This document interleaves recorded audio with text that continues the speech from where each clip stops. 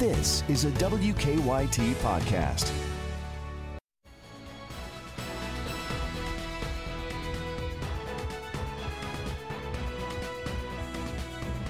Good morning from WKYT News. I'm Bill Bryant, and we welcome you to Kentucky Newsmakers.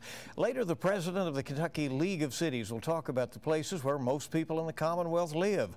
J.D. Cheney will be with us to talk about priorities that cities and towns are pushing in this legislative session.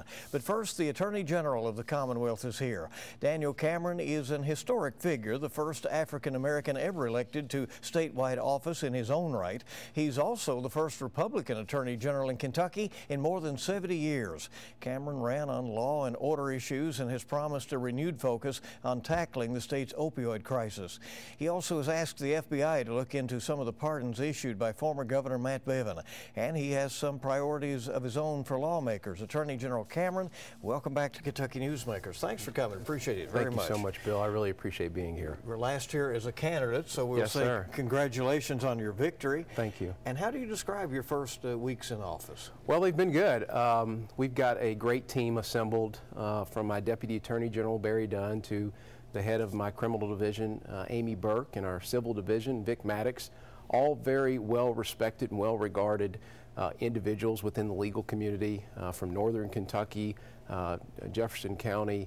We've got folks from all over the Commonwealth who have populated our AG's office, and I'm really, really excited about the work that we're going to be able to do on behalf of Kentuckians in the role as the Chief Law Enforcement Officer here in the Commonwealth. For some who may not realize the full spectrum of issues that the Attorney General's office touches, you are, as you said, the Chief Prosecutor for the Commonwealth of Kentucky. In addition to that, there are many other areas of responsibility. Of course. Well, we have the responsibility, especially as it relates to consumer protection matters. We are always in the business of looking for ways to look out for Kentuckians on a whole host of issues, whether it be fraud, waste and abuse, public corruption, some of the criminal issues that we discussed earlier as it relates to the opioid epidemic or the drug epidemic more broadly. So we have a lot of responsibility. And when I was on the trail, I talked a lot about how this job is so critically important because it touches so many lives and can have such meaningful impact. So again, I'm grateful and honored to be able to serve in this capacity. You have come out in support of Senate Bill 1, which says Kentucky localities could not be sanctuary cities when it comes to enforcing federal immigration laws. Why do you believe that needs to pass the legislature? Well, let me take a step back and just talk about the process that we undertake in the AG's office as it relates to engaging with the legislature. So when I was on the campaign trail, I talked a lot about the responsibility of the AG's office to really defend and enforce the laws, the General Assembly having the responsibility of passing legislation. But when we look at how we engage with the legislature, we really think about three primary components. We think about one, how does this impact public safety? What is the interest to the law enforcement community? And how ultimately, in my judgment, can we serve the institution of the AG's office? So on this particular issue, the SB 1, what I said on the campaign trail, and I continue to be consistent on now, is that the AG's office, from an institutional standpoint, but also from a law enforcement standpoint, has to be in the business of being a support system for not only our local and state law enforcement community, but also our federal law enforcement community. And so this is a way for us to make a statement as a Kentucky law enforcement community that we're going to work closely with our federal law enforcement community to help them make sure that we're doing everything we possibly can to support our immigration laws here in the country. As you know, some of the pushback has been that this is the state government essentially telling the local police departments the policies that they will have to adhere to. Well, I think our law enforcement community needs to be in the business of collaborating. For far too long, I think if you talk about or talk to law enforcement, respective law enforcement agencies, they say they often work in silos. I think we need to tear down those silos. And this is an affirmation, in my judgment, of our commitment that all of the law enforcement community, whether it be the state, the local, our federal law enforcement community, will be working together in this new decade. Another sanctuary matter, about a fourth of our counties have passed resolutions in favor of gun owner rights, and they believe that will bolster their efforts to keep the legislature from passing any kind of laws that will in any way infringe on their rights. Do you believe that gun restriction laws are coming down the pike, and that is something that for those who are strongly in support of the Second Amendment need to be on guard for? Well, I think it's always, the resolutions that we've seen in these particular counties are just a reaffirmation of folks' views on the Second Amendment and their belief that they need a statement, a very strong statement, that they want to see their Second Amendment rights protected, and I don't see anything wrong with that. I think we have a General Assembly that's overwhelmingly has consistent views with folks in our respective counties on that particular issue. So I don't see any upcoming challenge from our General Assembly or any intrusion upon the Second Amendment rights from our General Assembly. But I always think it's important that Kentuckians in particular make their voices heard on a whole range of issues, and I applaud those counties that have passed resolutions to, again, reaffirm their commitment to the Second Amendment and make sure their Second Amendment rights are protected. You took office a little early because you succeeded the now governor who had been Attorney General, but the pardon issue was already swirling when you took office, with former Governor Matt Bevin issuing pardons and clemency in some cases that are considered to be very controversial. Have you essentially turned that matter over to federal investigators? I have, and we put forward a statement on that, and I'll let that statement speak for itself. Should the pardon system, given this experience, in your view, have some reform? Well, look, I think as a practice, it's always, not as a policy matter, but as a practice, I think it's always important that whenever a governor is issuing a pardon, that he let local and state, particularly the prosecutors in a specific jurisdiction in which a family or victims could be impacted, he or she gives them a notice prior to sending out the pardon or issuing the pardon. But I'll let the General Assembly make a decision about how they want to proceed as it relates to any policy changes on that front. The Secretary of State, Michael Adams, elected on the same day that you were, is pushing a voter ID proposal that somebody has to have a photo ID when they go to vote. He acknowledges that there has not been a problem with people misrepresenting themselves at the polls. Some opponents are calling that a form of voter suppression. Do you support the photo ID push? I see nothing wrong with the photo ID push. I think, and I've talked to Secretary Adams about this, I think we need to ensure integrity within our voting systems. And so this is one way that he has put forth in consultation with the General Assembly to make sure that that's the case, and I support his effort to do so. Do you feel from your standpoint that Kentucky is in a position to hold a fair election during this year in which we'll have a presidential and a U.S. Senate election? I absolutely believe that we have the capacity to have a fair and free election. And certainly it's incumbent upon me and Secretary Adams and other and statewide elected offices to make sure that we're vigilant, to do everything we possibly can to root out any sort of voter fraud or voter intimidation, and we'll stand ready to do that in the primary season, but also in the general election. We made glancing reference to this earlier. Mr. Attorney General, you said one of your highest priorities, if not your highest, is going to be to try to disrupt this opioid crisis that has so hurt families and communities and obviously our state in terms of resources. How are you going to move forward on that? Well, I think one of the things that I've identified and that we talk about with the law enforcement community generally is not only do we have an opioid epidemic, but we have a much broader drug epidemic. And so looking for meaningful ways to partner with our local and state law enforcement community, whether it be through task forces or building out the infrastructure, or sorry, not the infrastructure, but the footprint of the AG's office across the Commonwealth is something that I think will help build those strong partnerships. So what I'm looking for in particular is to have more investigators in the AG's office. Right now we have an Office of Department of Criminal Investigations that's headed up by our Commissioner, Rich Ferretti, who spent some time as a special agent in charge of the Secret Service here in the Commonwealth. He's now our Commissioner. So we want to have more investigators to help with drug investigations, to help with public crime investigations or public corruption investigations, but also to help with cyber crimes investigations. And so to have more investigators across the Commonwealth that can help on a whole myriad of issues, in particular the drug epidemic, is something that is incredibly important to me. We're also doing everything we can to bring in additional special prosecutors to help prosecute cases that our Commonwealths and county attorneys might need some additional help or assistance on. We never want to take over a case from a local Commonwealth or county attorney because they have primary jurisdiction over these cases. But anything we can do, in my judgment, to help assist our state, our local prosecutors, I'm going to be in the business of doing. How many more people do you feel you need to fan out across the state? Well, I'd like to have unlimited number of folks, but you know, obviously things are dictated by the budget. Have you communicated to the governor your desire for more money for this? Well, I've had great conversations with the General Assembly, our elected leadership in the General Assembly, about ways in which we could beef up our office to sort of fulfill some of the commitments and obligations that I made on the campaign trail. That's obviously an ongoing conversation. Look, I recognize that there are never enough resources in state government, and that we're all dealing with finite budgets. I understand that. There's a school safety law that was passed last year, and it has not been funded, and that is up for consideration in the General Assembly right now.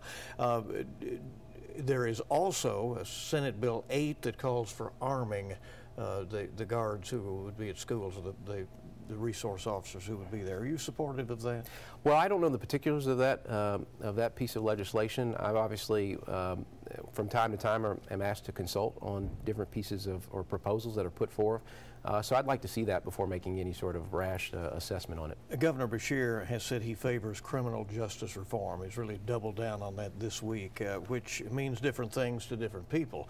One of the goals is to reduce the number of Kentuckians who are incarcerated, some of them pre-trial, who cannot make the bail to get out, but they have pled not guilty. Do you support that effort? What does criminal justice reform look like to you? Well, I think it's important to have the Attorney General a part of these conversations. I want to be a productive member and participant of any of the conversation on criminal justice reform. I think it's always healthy to have a discussion about what our justice system looks like, especially as we're now moving into a new decade. But what I'm going to do and rely upon is the good wisdom of folks like Luana Redcorn, the Commonwealth's attorney here in Fayette County. I'm going to rely on Rob Sanders, a strong Commonwealth's attorney in Northern Kentucky, William Elkins, county attorney over in Clark County.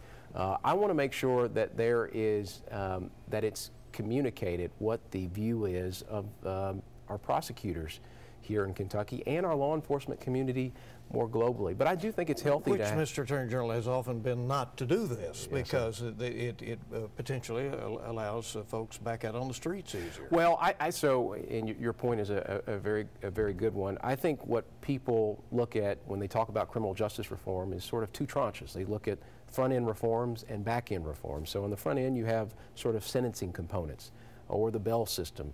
On the back end, you have programs in place to reintegrate individuals who are ending their term of imprisonment back into society. And so I think we have to have a fulsome conversation about what criminal justice reform looks like in this decade. In my judgment, the Attorney General always has to be in the mindset of how does this impact victims? And so victims have to have a place at the table as it relates to any criminal justice reform issues. But I'm happy. I've done some work in this area in the past. I'm happy to be a part of this discussion going forward. Do you foresee suing e-cigarette companies as a Commonwealth in the way that localities and some school boards are planning to do? That's something that we'll be looking at in the coming days and weeks ahead. We always have to be vigilant in the AG's office and make sure that we're enforcing the law without fear or favor. And so that'll be an industry that we look at as it relates to what's appropriate moving forward. Your old boss, Senator Mitch McConnell, has really been in the spotlight the last few days managing the impeachment trial of President Trump. Do you generally approve of the senator's approach to handling that large task? Well, I look at the the United States Senate and I look at the institution of the presidency, and I think the way that it's being handled is appropriate. I think that if you talk to Kentuckians, I think by and large they don't want to see the President of the United States impeached. Obviously, that's the decision that is made by the United States Senate. But I had the occasion a few short weeks ago to file the re-election papers for the President of the United States, Donald J. Trump. Was honored to do so. As I talk to people outside of Fayette County and Jefferson County, really what I consider sort of the pulse of the Commonwealth, folks are pleased with the way that he fights for everyday Americans. And so I was honored to be able to play a small part in filing his papers for re-election. We appreciate you coming by and hope you'll Of report course. to us regularly during I would your love tenure. to. I'd Thank welcome you. it. Yes, appreciate sir. it. And we hope you'll stay with us on Kentucky Newsmakers. We'll hear from the Kentucky League of Cities. What's going on in the cities and towns when we come back. Welcome back to Kentucky Newsmakers. It may not be our external image, but most Kentuckians are, in fact, city dwellers. The Kentucky League of Cities represents the interests of cities and towns across the Commonwealth, and they're pushing hard on several fronts right now in Frankfort. J.D. Cheney is the executive director and CEO of the League. He was promoted to that position after years working in other jobs with the KLC. Thanks for coming. Appreciate it very much. Appreciate being here. Well, the time is now for the legislature in Frankfort. What are the highest priorities that cities have right now as the legislature is meeting? You know, our cities really drive the economic welfare of the entire Commonwealth, and we're at a crossroads, not to be cliche about that, with the pension cost increasing as a result of the actions of the Retirement Systems Board over the past couple of years, and the difficulty with raising revenues.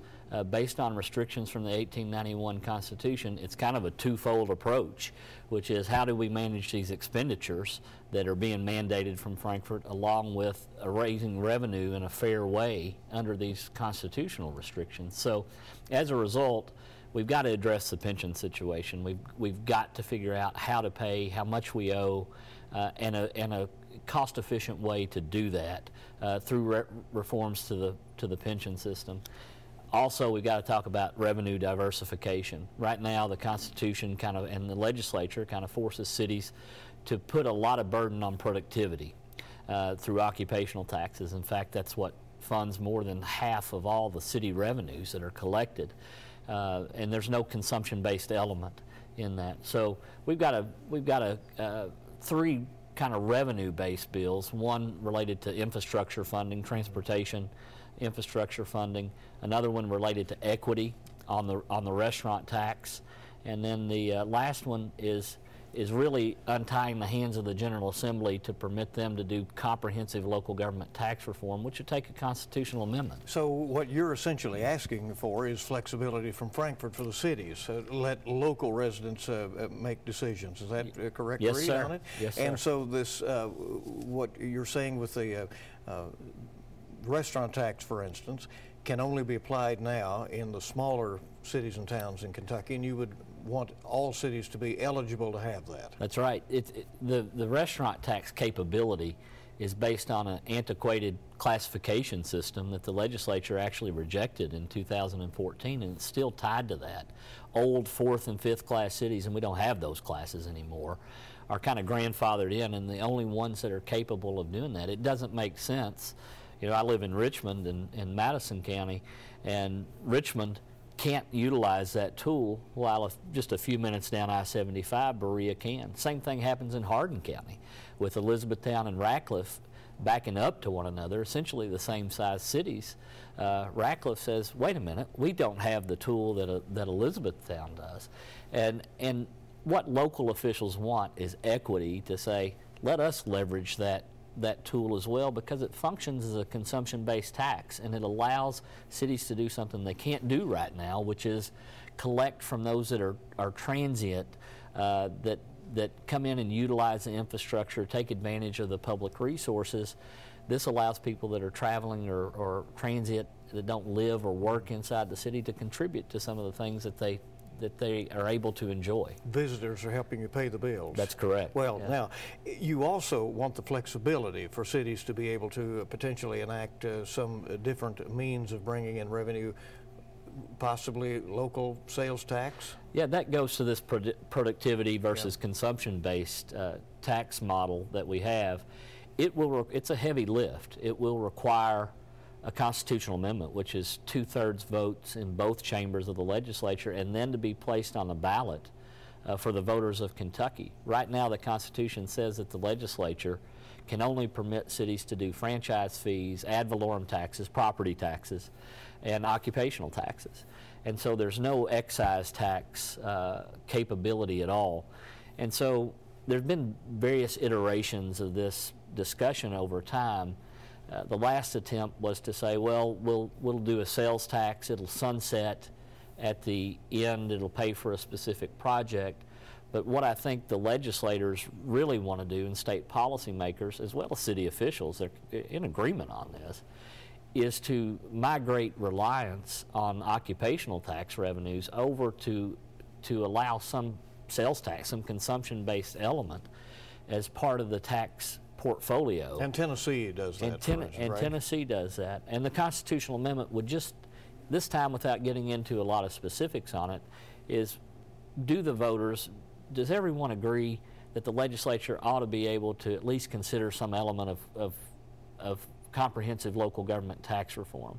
And so this amendment's very simple. It just says the legislature is authorized to allow cities and counties to enact any tax not inconsistent with the Constitution. So it would sound like you are basically asking lawmakers to unshackle themselves. Yes, with an amendment. That's a request. But voters might fear that, well, if we do, then here come the taxes. That is what I'm sure they fear. Right, and the legislature really, over the past couple of years, has done a good job of tackling state tax reform.